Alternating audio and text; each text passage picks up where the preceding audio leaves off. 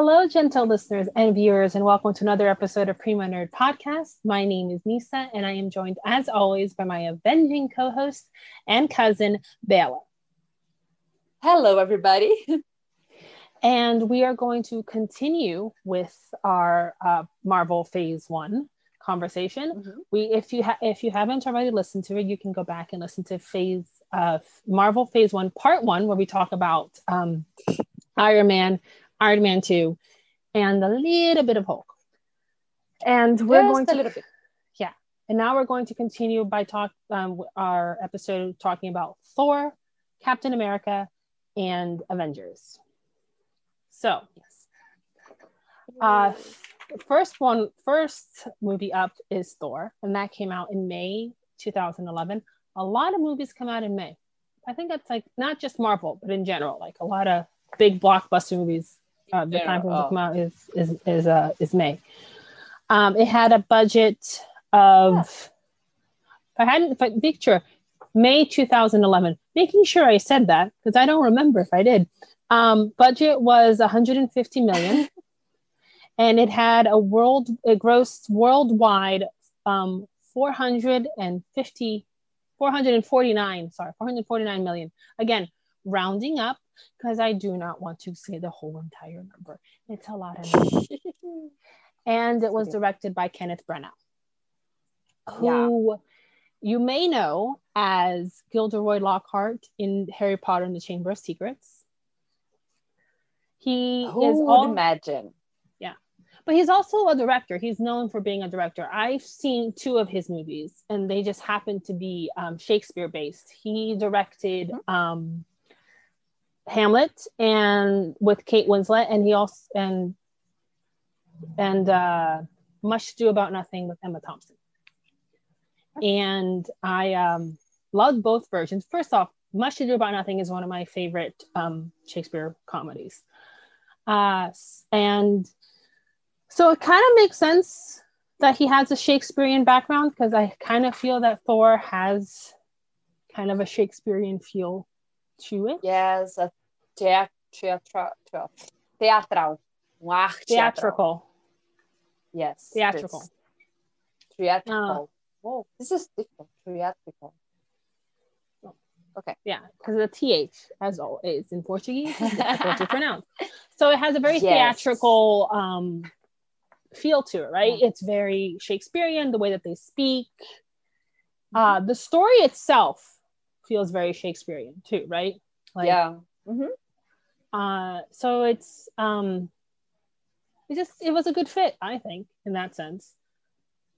I think the movie is like, it's a good movie, and as we said before, it's part of the Marvel universe, so it has it fits in the timeline, like in the universe, but it's very unique. Unique.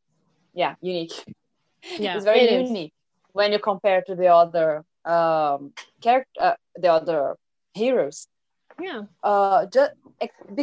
For being based on mythology, I think. Yes. So I agree with you. It's very different from the others. So, as she just mentioned, Thor is based off mythology. It actually there's a DVD featurette where Stan Lee talks about that they wanted to do a story based on mythology, but they decided not to go with Greek or Roman. That's very well known. They decided to go with Norse mythology because it's less well known. And he decided, I think they picked the name Thor because they thought that the name was so dramatic, which it is. Yeah. It is. But it is an interesting choice. I'm sorry if I say Thor instead of Thor sometimes, okay? The TH in Portuguese is a very hard sound to pronounce. Yeah, it's tricky. Yeah. So I was gonna say, all I said is that I like the fact that they picked, I guess, a less known mythology, so that way I guess they have a little bit more freedom with it. At the same time, a lot of things have been based in Greek and Roman mythology and have decided to create their own thing with it. Like, for example, one of my favorite TV shows, Xena Warrior Princess, You have Aphrodite and Ares be brother and sister, where in the stories they are lovers. Yeah. And then they also throw in, they have then they have things like Christianity and Norse mythology and Greek, and they have a mixture of all these different mythologies, and they have Christianity come in as well.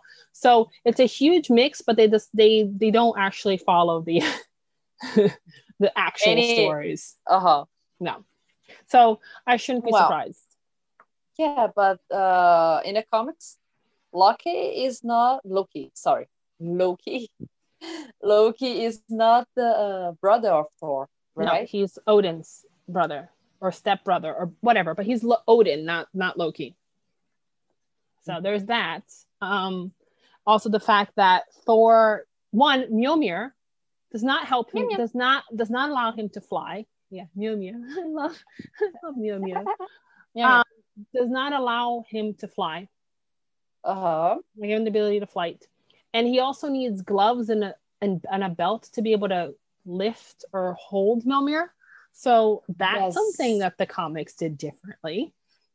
Yeah, it's well, for comics and for movies, I think it's better this way, because it's this kind of thing, like, oh wait, like the villain, wait, villain, I will put my gloves and my belt, just wait a minute. So it's easier. Yeah. I mean, that one, I guess it wasn't that necessary, but either way, I do like the fact that it has that feel of being mythology. And also what they did too in the movie, I'm not sure if the comic book does this, but in the movie, they made it clear that it's the perception of humans when the Asgardians have come down to Earth that they are gods. It's something that is how they are perceived, but it's not necessarily mean that they're gods. It's just, and it's also in Avengers. There's a line where Black Widow says to Captain America, she goes, "Are you sure you want to get down there? These people, they come from legend. They're practically gods." Yeah, so, they're practically. Yeah, but in Viking myth, they are considered gods, right? Sorry, not in Norse mythology, they're gods. But I like the fact that in this, they kind of made it, oh, no, we were seen as gods by these people, but we are not actually gods. They're just harder to kill than a human from Earth, but they can be killed. Yeah, it's true. I never thought about this. Yes. But it's true, yeah. It's mentioned somewhere in the movie. It could also be a deleted scene, too, where they talk about this. Where they talk about the fact that they've been to Earth before. Oh, okay. But I remember Black Widow saying this, the line just said. That one's Avengers. I'm talking about the scene where they talk about it in Thor, about them coming back. I don't know if I'm not sure if I'm confusing it with the deleted scene or if it actually happens in the movie. And then there's just a more extended version of that scene where they talk about the fact that, oh, we must know us from like when we were down here before, I think. So yeah, I think the way that one of the characters, I forgot his name at the moment, the redhead looks, I think that's technically how Thor is supposed to be, because he's supposed to be a redhead with a beard. Oh yeah, it's true. So they decided to do a blonde one, and I think and I smart. Yeah, kind of smart. No, I was like, well, kind of smart. No. But I think in the mythology, the real mythology, he's even less smarter. Even less smart? Yeah. Even less smart than in the movies.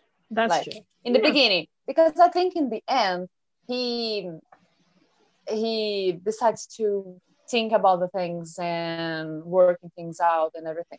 But in the beginning, that he just go and do the things, Yeah, it's more like the myth, and then he develops this sense of community. Yeah, afterwards. But it's very much what Odin, played by the brilliant Anthony Hopkins, says to him, where he's like, "You are a selfish, petulant, cruel child," or something like that to that extent before he banishes him. And it's true. I need to connect to the kid. Wait. Oh, you need to connect your computer so that way it doesn't, your phone so that way it doesn't die. That's a good idea. And we wouldn't want that in the middle of the video. Done. Done. So yes, I think that I forgot what I was saying. I got distracted by you having to plug in your phone. No, you didn't do anything wrong. I have the attention span of a goldfish today, apparently. I get distracted easily. You were talking about Odin. Oh yeah, I was gonna say that line definitely very much describes what type of person he is at the beginning of it, right? And then but actually, it describes Iron Man very well. Yeah, they're very similar in that sense, that they're both very much thinking about themselves and aren't concerned with everyone else, and then they realize, hold on, they can be doing more, they need to help. And he even loses his ability he becomes unworthy of Mjolnir until he decides to sacrifice himself for everyone else. That's when he gets his abilities back. Yes, because he realizes that it's not just about him, it's not just him. So that was nice to see the growth of the character. Yeah.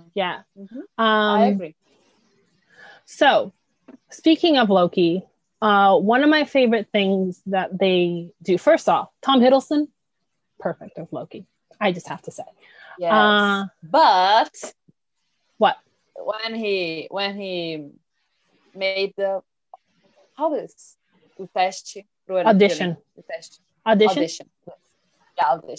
When he made the audition. When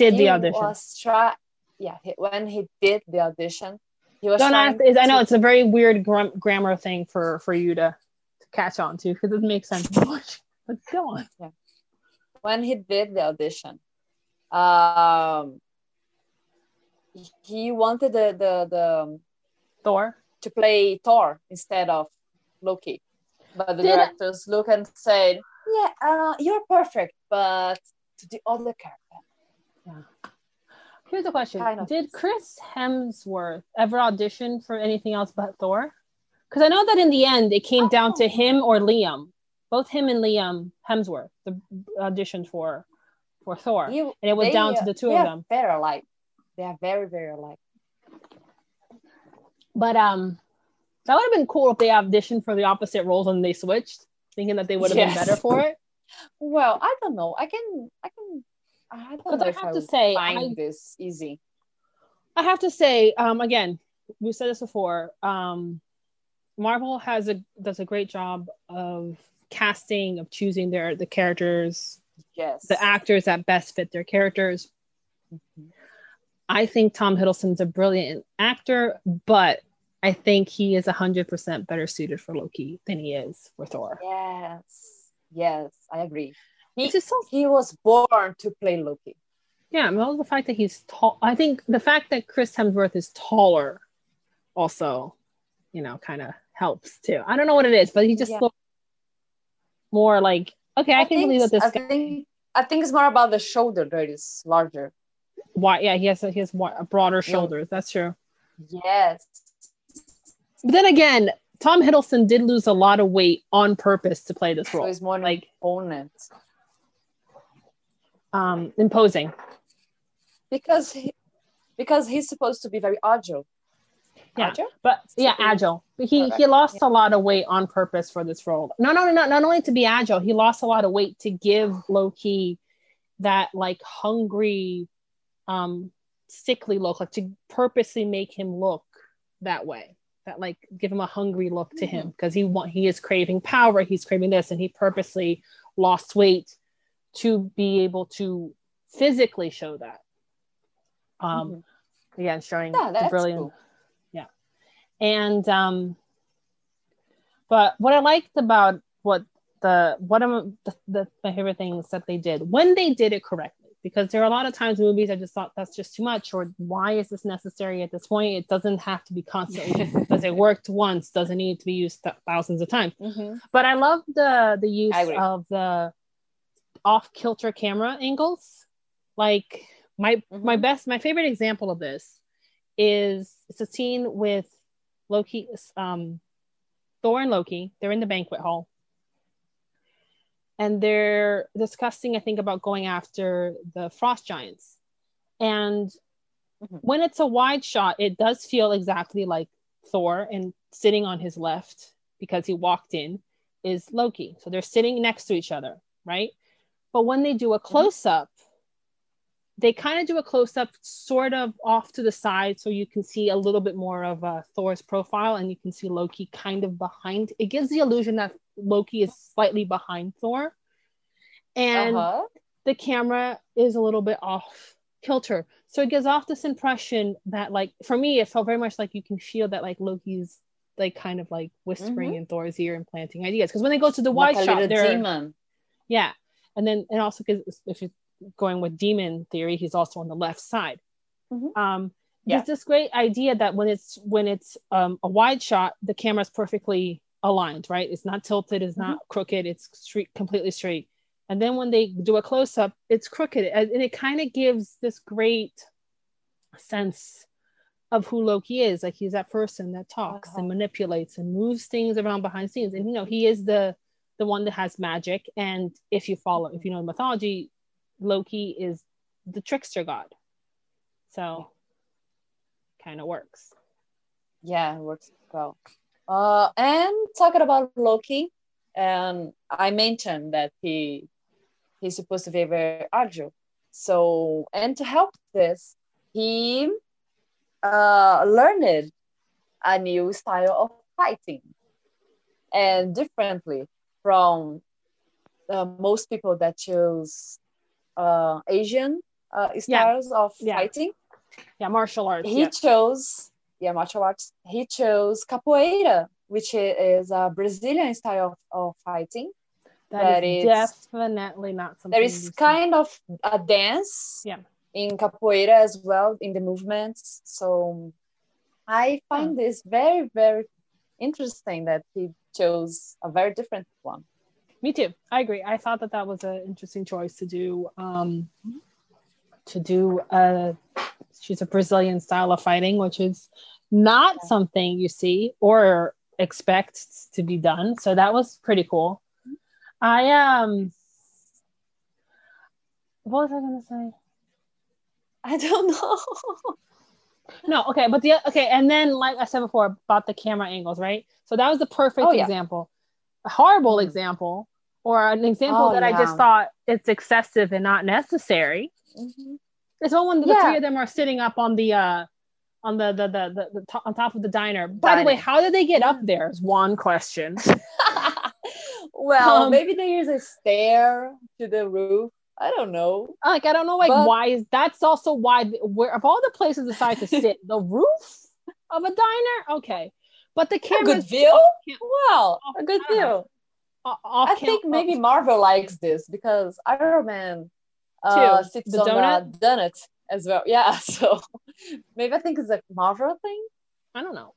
All I know is that I just remember sitting there being like, why is the camera off kilter? Like, it just doesn't make sense. That one to me was like, it doesn't work there. There's nothing evil happening like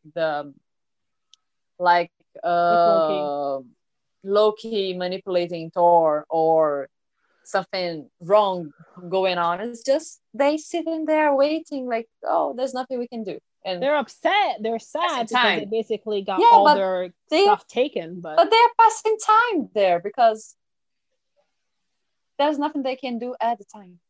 No, I agree with you. I didn't fully agree with that decision. No, it didn't. The other thing I wanted to mention is that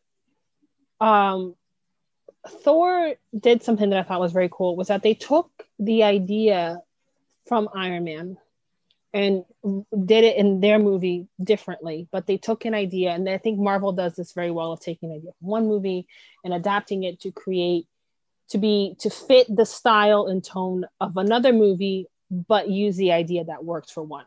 So Iron Man opens 16 minutes into the movie with It's right in the middle of the action, right? Iron Man's in the car, in the Humvee, he gets attacked, the explosion, and then it goes back and tells the story of how he got there.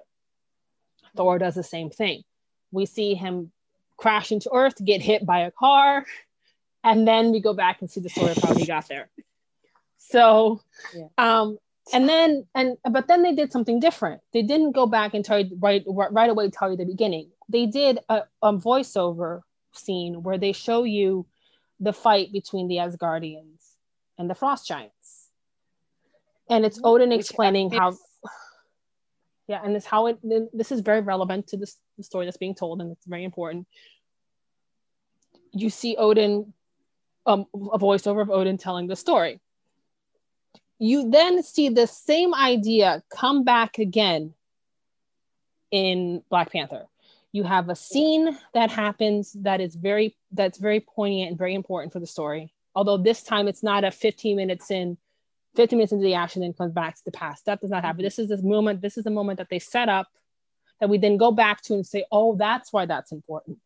But you have, again, the story of the Black Panther and Wakanda and how Wakanda became what it became, the importance of the Black Panther to Wakanda, and how they created their country. Yeah. So I thought that was very well done. And the two movies that deal with this are ones that deal in legends, mythology, and otherworldly things. I thought that was kind of cool. That little like distinction between the two. But again, like Black Panther takes something from Thor and recreates it, and it doesn't look the same. You don't look at it and go, "Oh, that's the same." You don't look at it and go, "Automatic, oh, that's something as Thor." I just noticed while rewatching these movies that they had the same idea of what Thor did, of what Black Panther did, and got it from where. But but in their own style. Yeah, it's true. Yeah. I just have to say that I do love the scene where Thor, the Lady Sif and the Warriors 3 come to Earth. And by the way, I love how there's 4 people, but when they're walking, the agents look down and only comment on 3 people. There's 4 of them, but they comment on 3. I don't know. I guess but the head hair one, red hair, it's several steps ahead in front of the others. Maybe that's why. But either way, I think on purpose, just to the agents can say the line. Yeah, which is there a Renaissance fair I didn't know about? Is there a Renaissance fair in town or something to that effect? Yeah. And I like that you said that in Portuguese they translate it to that way it fits to the 4 Brazilians, right? Like they mentioned Carnival. Or Carnival, they say Carnival instead. Yeah, they say Carnival instead of Renaissance Fair because, in Brazil, Carnival is very, very famous. It's very important here in Brazil, and it's the time of the year where people wear costumes in the streets, and it's normal. We don't have this tradition on Halloween, or we don't have Renaissance fairs, so it's the only time of the year that people go to the streets wearing costumes, and it's normal. So I think it's very cool that they adapt to the culture of the country. I don't know about other countries, but I like this. That Me too. We'll make this make sense for the people who are watching in the language. Yeah. And then my favorite part of that is that they call them, hey, and they call it into Coulson. It said, hey, we have Xena, Jackie Chan, and Robin Hood. First off, I love it. Fendrel does look like Robin Hood, so I get that. Yes. Xena just made me really happy because I love Xena Warrior Princess. So that made me happy simply for the fact. But then again, it also, her armor, I'm looking at it, I'm like, yeah, that's the closest thing you can say. Not suggest. But I always love that scene. I love that scene. Yeah. It's my favorite scene in this movie. Yeah, and my favorite character is Darcy. Just an FYI. Yeah, mine as well. Yeah. Because I love her. Miu Miu. What's Miu Miu? Miu Miu? What's Miu Miu? And he faces Thor in the beginning and say, "What? He was freaking me out." I love it. I love that she goes. She ran over him twice. She's amazing. She's amazing. I love it in the hospital scene where Jane's like. Also, Natalie Portman as Jane is perfect too. I just love it when she goes, and Darcy's like, yeah, she ran him over with her car twice. She tased him. They're like I thought that was really funny. And then they leave the hospital and she hits him again. In the hospital. Yeah. That was funny. I think that they did a good job of adding humor to this movie, making it very like the sets for Asgard are beautiful. Just saying, beautiful. Yes. So I very well done. It's a very good movie. Yeah. So Captain America, the first Avenger. Why the first Avenger? I don't know. But the movie came out in July of 2011. It had a budget of 140 million, the same as Iron Man 1, right? Same as first Iron Man? Yes, same as the first Iron Man. Mm-hmm. And it grossed 371, again, rounding up, million. So it did well, just didn't do as well as Iron Man. Didn't do as well as Iron Man or Thor or Iron Man 2. It was the one that did the least between those three. Yeah. Those three, yeah. Yes. But first off, I think Chris Evans, again, perfect casting choice. I love Haley Atwood as Peggy Carter. Like one right there, just love her as Peggy Carter. Stanley Tucci as Dr. Erskine. I liked Tommy Lee Jones as Colonel Phillips. And Sebastian Stan as Bucky. I thought that they all were very great casting. I have to say, as always, I have to say my favorite theme song comes from this movie. I love the Avengers theme song, but I love also Captain America's theme song. I think those are the two that I remember the most. From all the movies, those are the two that I remember the most. The Avengers. The one I remember most is Iron Man because they CDC. Oh no, that's not the theme song. But that's not his theme song. That's in the soundtrack. I'm talking about the actual superhero theme. Captain America and Avengers is my favorite. That's the song that's in the soundtrack that's played, but those are the two. And I think Iron Man is the only one out of the 4.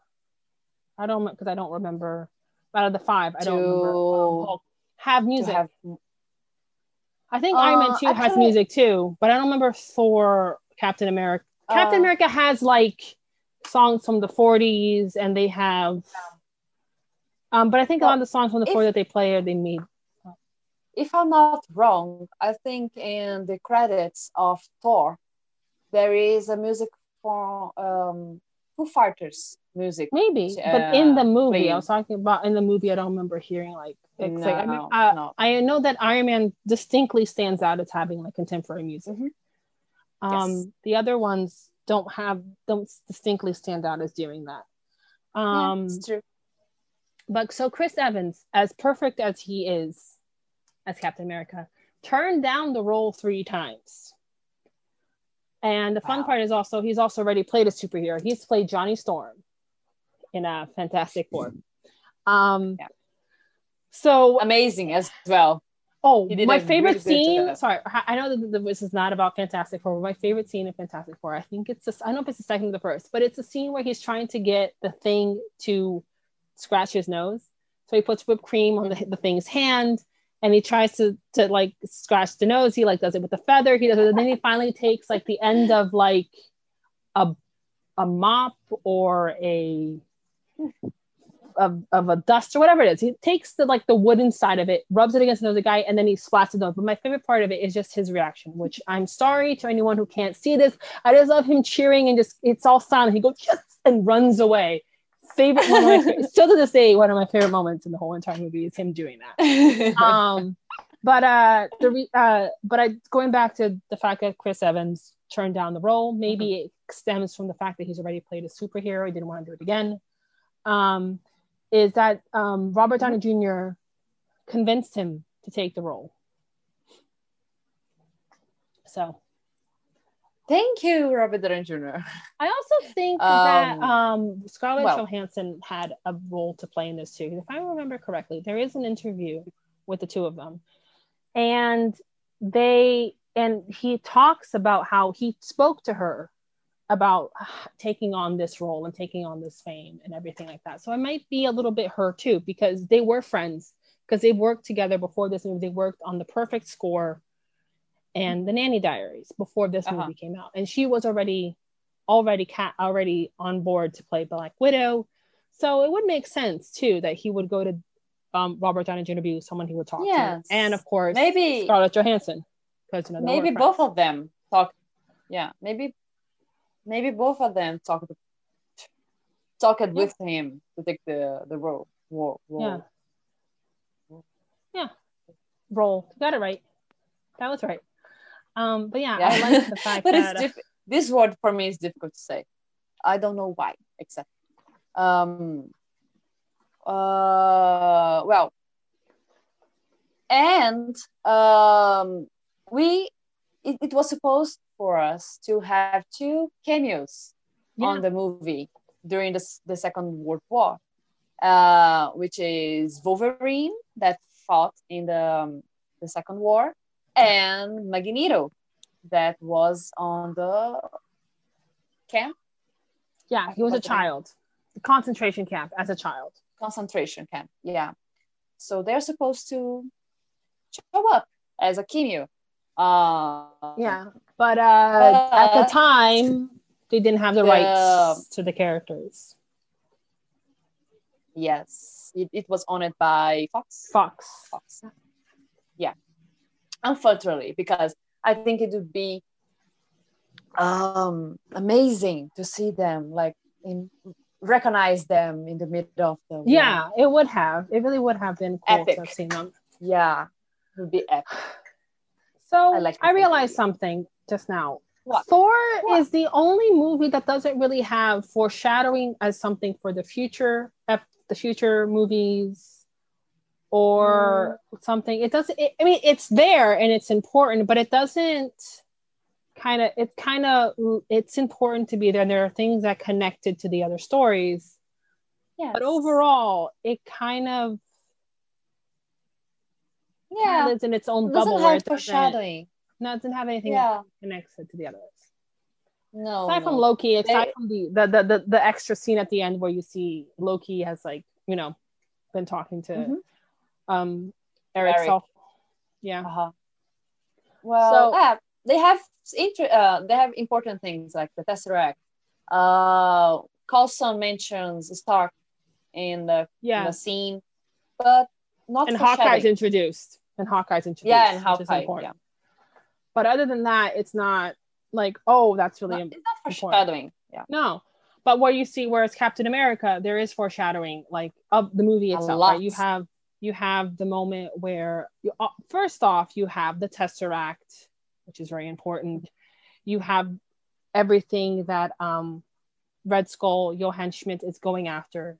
It's relevant to of things falling into place for the future of the movie, of the wider universe as well, because of Hydra, of the wider universe, cinematic Marvel's MCU. Yeah, and then and also it does have a connection to Thor with the fact that when the Red Skull shows up in Norway and is talking to the guy, the guardian of the house the castle that he walks into, who, by the way, the actor who plays that guardian should be familiar because it's the same actor who has played Argus Filch in Harry Potter, and also Walter Frey in Game of Thrones. He's also played the first Doctor in the story when they did the story of when they did the movie about the story of the first Doctor, of the actor who played the first Doctor. So it's also that too. Doctor Who? Doctor Who, yeah. Okay. They did a movie about I just had a thought. What? So this actor, I forgot the name of the actor. Yeah, I'm blanking. The Argo Filch actor. Well, he likes to keep eye on things, right? Like he keeps the school, he keeps the two towers, and Game of Thrones. Yeah, well. The twin towers, and he takes care of the Tesseract. So maybe, yeah. But so it's his thing. Maybe, who knows? But what I liked about that is that the Tesseract, where it's hidden, is hidden in a wood carving in a wall of Yggdrasil, which is the tree of the world in Norse mythology. So that was pretty cool that they brought it back again to Norse mythology. But other than so that's something that's going to come into use not only in this movie but further on. But foreshadowing is, of course, the scene where he picks up the where he's fighting with the guy after he basically calls out this guy for talking during a movie, and he gets into a fight in the alley and is getting beat up, and he takes the lid from the garbage can and holds it up to protect himself, again mimicking as a shield. And he says his famous line, I can do this all day, which now makes me laugh because I always think of Endgame every time I think about him saying that. I think of it always makes me laugh. Now, yeah. And then the other as well. Say that again. Bella, come back. A decade. What? I'm here. I'm listening for us. You got cut off for a second. Repeat that last part. No, I just said that. What did I just say? I said things are going great, people. Yeah, we know. I just said, yeah, we know as well, because we heard this for like a decade. But it was a cute scene, but it always makes me think of that. The other thing too is when Bucky turns Steve when they're at the Stark Expo, and he says, we're going to the future. Again, foreshadowing what happened to these two characters further down the line. Yeah. But there's true. Yeah. But the other two things I like the fact of how this movie was done is that it sets up a great character that's very important for you to see, right? Like that you kind of see the elements of how all of that were set in motion for the other characters, right? These little things that set in motion to create the events that were going to lead up to the other movies. Like you have the Tesseract appear and how that becomes important. You have the fact that the Bruce Banner becomes the Hulk trying to replicate the super soldier serum that they did on Steve. So it all kind of connects into the other movies. So that I thought was cool if you really think about it. Maybe that's why he's the first Avengers, or maybe this is called the first Avengers. It's because I didn't think about this until now. How it has all these little elements that kind of trickle down and create the other elements of the stories. Kind of influence the other parts. Yeah, can be. Because if you see, he's the last character of the Avengers to have his own movie. Yeah. He what's the other thing? In the comics, when they found the when they founded the Avengers. Yeah, when they founded the Avengers. It's Iron Man, Hulk, Ant-Man, Wasp, and Thor. So there's no Captain America there. No. And the name, the Avengers, came from Captain Marvel.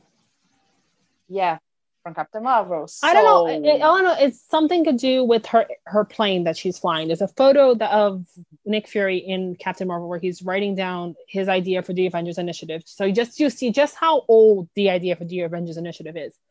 And he pauses, looks at a picture of her, and decides whatever's written on the plane is what he's going to call. He decides that it's going to be the Avengers Initiative. Yeah. And I thought that was really cool. I think maybe it's because he's the oldest. Yeah. It's the only explanation I can find. Yes, I think so. So the other thing too, there's two things I love about Hayley Atwood. One, I love her description of Peggy Carter, right? And she says that she referenced a quote about Ginger Rogers. And it is, the quote, the Ginger Rogers quote is, she can do everything Fred Astaire can, but backwards and in heels. And that's how she describes Peggy. She can do everything Captain America can do, but backwards and in heels. And I love that description of Peggy. And if you watched Agent Carter, which, by the way, I'm still upset that show got canceled. You can see that amazing. She's amazing. She's so amazing that he got her. She's so amazing that she got her own TV show. Can I just say something random? Totally random. But I would love to see how she would hold up against Bond. It would be really funny to see how she basically would not put up with him. Because, she's a spy as well. But I don't know. Yes, true. It would be kind of cool to see that matchup. Yeah. Interesting I idea. Know why I thought of it. It just popped into my head. I guess because we just did a movie about a spy, and now we're talking about Peggy Carter, who's also a spy. An English spy, but she works for the American government. But well, you can write fan fiction. No, I cannot because I don't know how to write. Yeah, fan fiction. We can try. I don't know how well that'd work out, but the two other things I wanna mention. The CGI in this movie is amazing, which of course we start off with Captain America himself, the creation of Captain America himself, which is that he goes from being tiny, short, looks like a body of like a child to a 6 foot tall man, muscular man.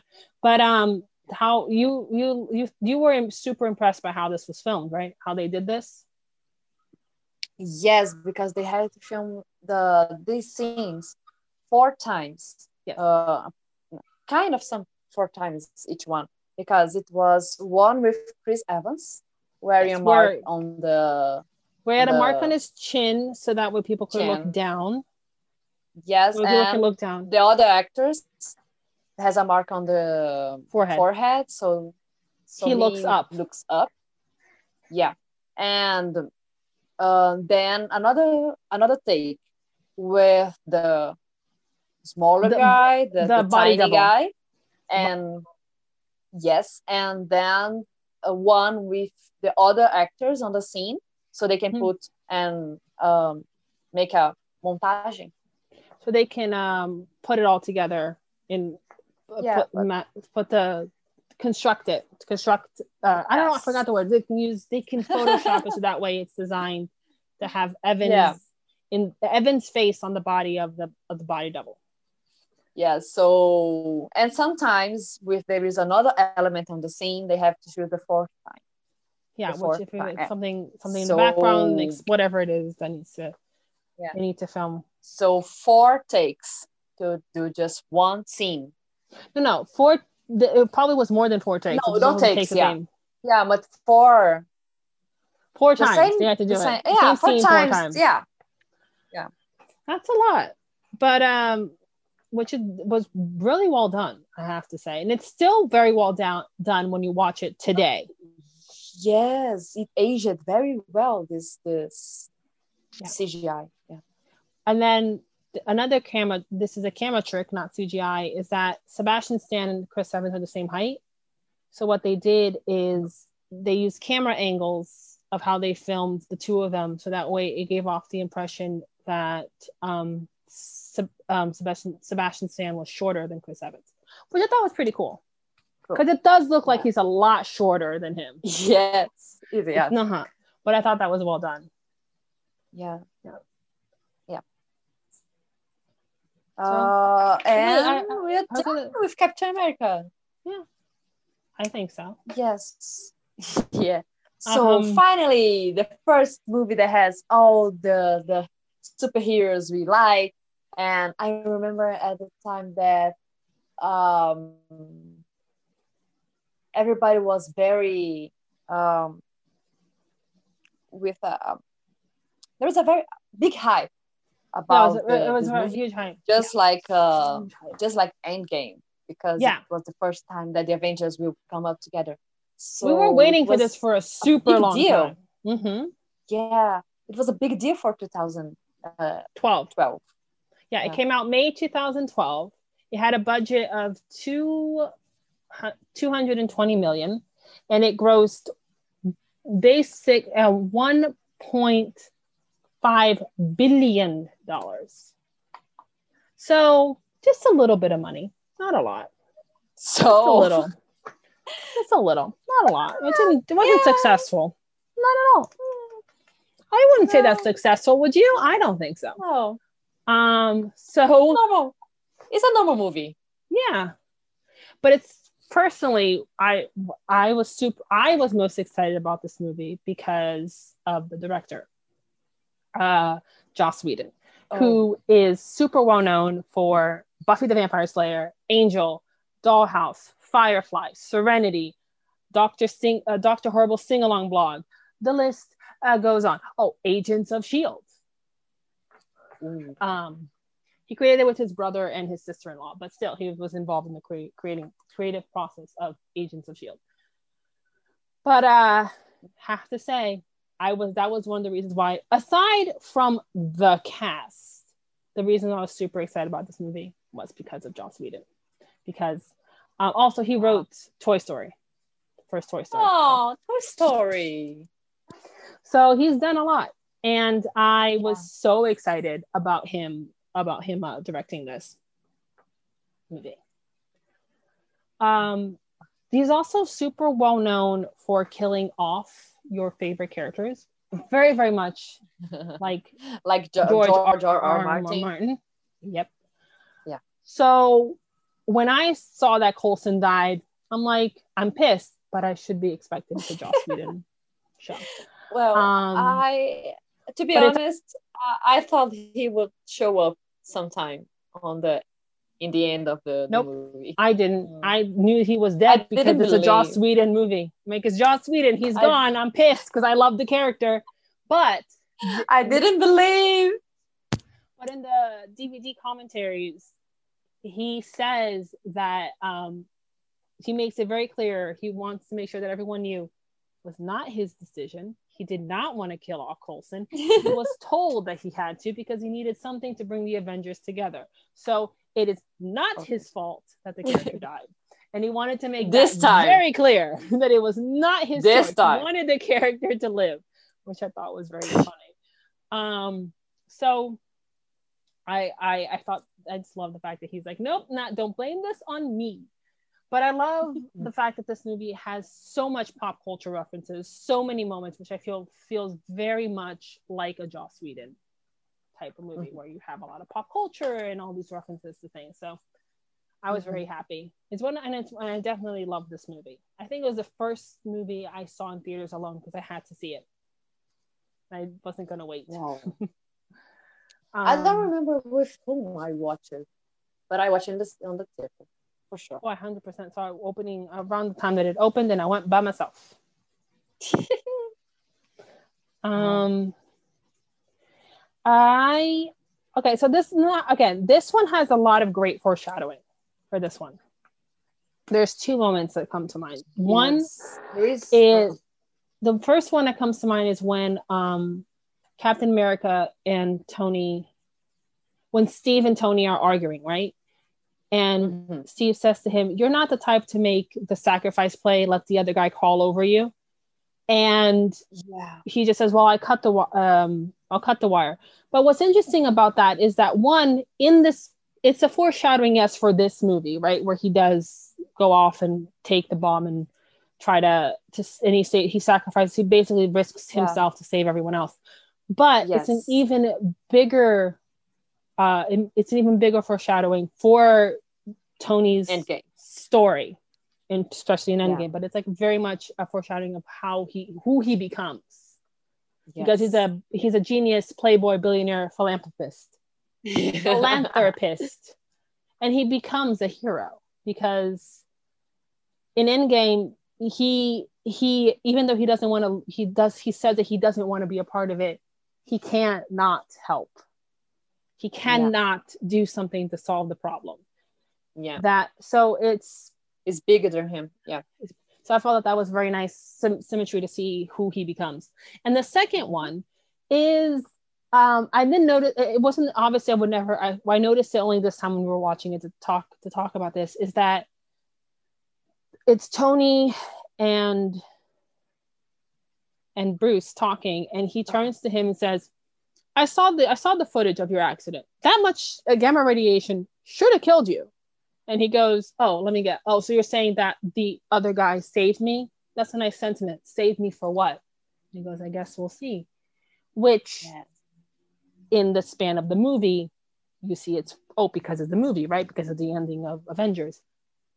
If you look at the bigger picture, again, comes very strongly into play Endgame. Yes. So I thought that was pretty cool. Endgame.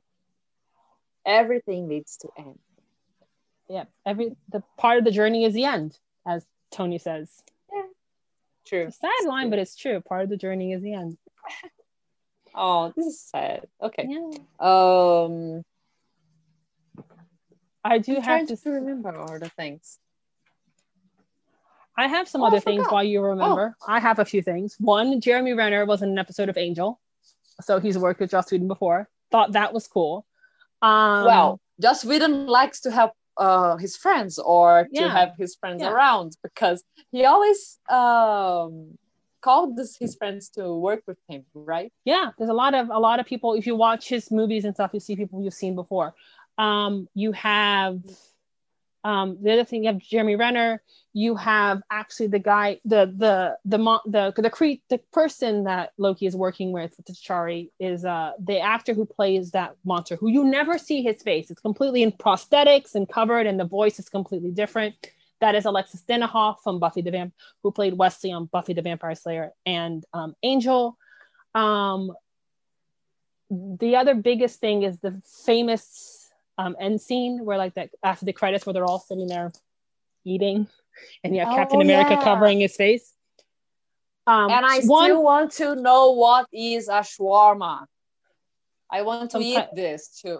I will go to sometime when I go to New York in the future. Sometime in the future, we will go eat shawarma. Okay, that makes sense. Okay, well, I'm okay with that. So about the shawarma, one, there is an interview cast of Buffy the Vampire Slayer about the 20th anniversary where they're all talking, and Joss Whedon talks about one of the actors, Nicholas Brendon, who plays Xander, how he got I don't know if it's after his audition or after a table read, where basically Nicholas turns to everyone and goes, "Hey, does anyone want to go get some shawarma?" Basically exactly how Tony says it in the movie. And I remember watching this interview and I'm going, is that what inspired you for Avengers? Because that sounds creepily like what Tony says in the movie. And I think highly probably. Highly probable? Yes. Very probable. The other thing I wanted to say was that so that scene where they're all sitting there eating lunch, the reason why Captain America is not eating and has his hand over his face is because Chris Evans was working on Snowpiercer at the same time, and he had grown out a beard, and he wasn't going to shave it for Jess to come back, just because they had already finished doing finished filming the movie, right? But they had to come back and just film this one tiny scene. But he was already working on Snowpiercer. He wasn't going to shave his beard. They tried putting prosthetics, but the prosthetics was just not working at all. So the whole entire, and I just love, there's an interview where Robert Downey Jr. is talking about this, and the look of, he cannot get through explaining this without laughing, because he thought it was the most hilarious thing to see him with the thing. So that's why the whole entire time everyone is eating and he's just like, I'm just gonna sit here. And the other thing, that scene, this worked more than the mustache of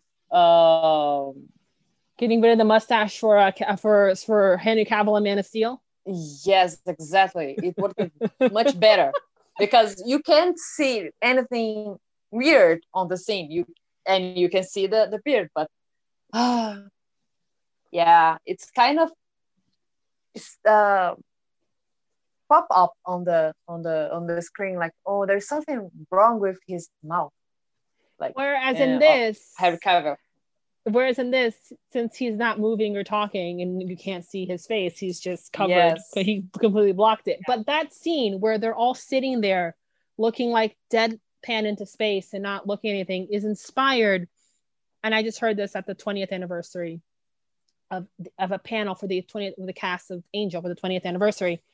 And one of the cast members, Amy Acker, mentions that scene was inspired by them, because I don't know if it's right after they heard that the show was canceled or was after something, but they were at a bar, they were exhausted, and they were all just sitting there drinking, but like no one was talking to one another. And I think that was what inspired Joss to have that be the last scene, is from an actual life experience. I thought that was pretty cool.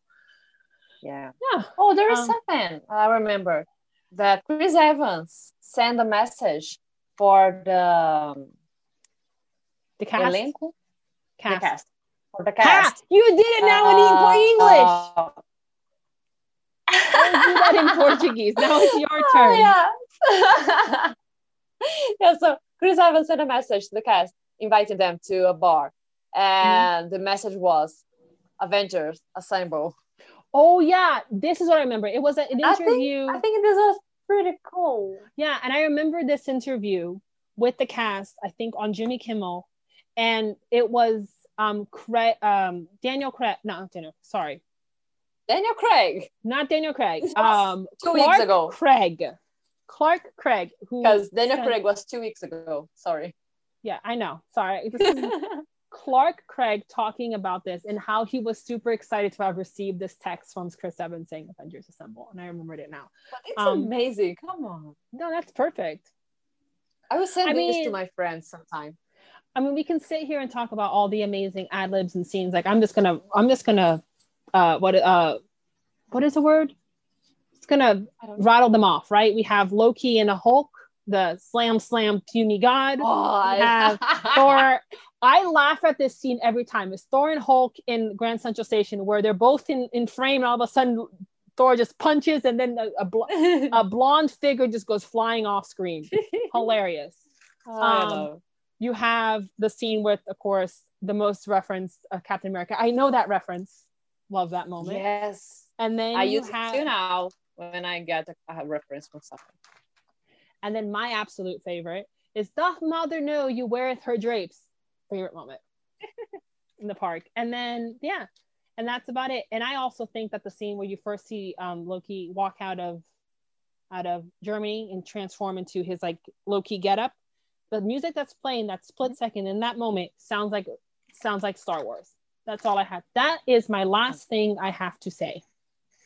I have to I'll show you what it is, but it's not the main theme song. Okay. Because the main theme is, that's obvious. This is not the main theme. Yeah. Okay. That is it. That is my last thought. That is Joss Whedon film Much Ado About Nothing. Joss Whedon directed a Much Ado About Nothing production at his home during his break after filming this movie, and there are some actors, including Coulson, in the movie. And that is my last thing to say. Yeah. Normal. We're on a break. What are we going to do? Make another movie. Sure. Yeah. So you have two directors who have done, that I know of, that have done a Marvel movie, and I've also directed a version of Much Ado About Nothing. Kenneth Branagh and Joss Whedon. Yeah. So we finished our journey. Yes. I hope you enjoyed our episode. Please click subscribe. I'm just going to do this because that's apparently what people do. I think we're probably going to put this down here. Click subscribe. Click the bell so that we can get notifications. Yeah. Don't forget to like. Yeah. You can also follow us. You can also follow us on Instagram and Facebook at Prima Nerd Podcast. You can send us an email at primanerd2@gmail.com. Again, we're going to put this in the description. Also, you can listen to us wherever you listen to podcasts. Yes. And I already said that in the part 1, but we put all other episodes we did before here on YouTube as well for you. So you can listen to it from the beginning. Just listen, because this is our first video. These are our first 2 video episodes. Yeah. It's one episode, part 1, part 2. Yeah. Hope you guys enjoyed it. Yeah. Please let us know what you think, and tell your friends. And hopefully we'll see you in 2 weeks for the next one. Yes. Yeah. So, bye. Bye.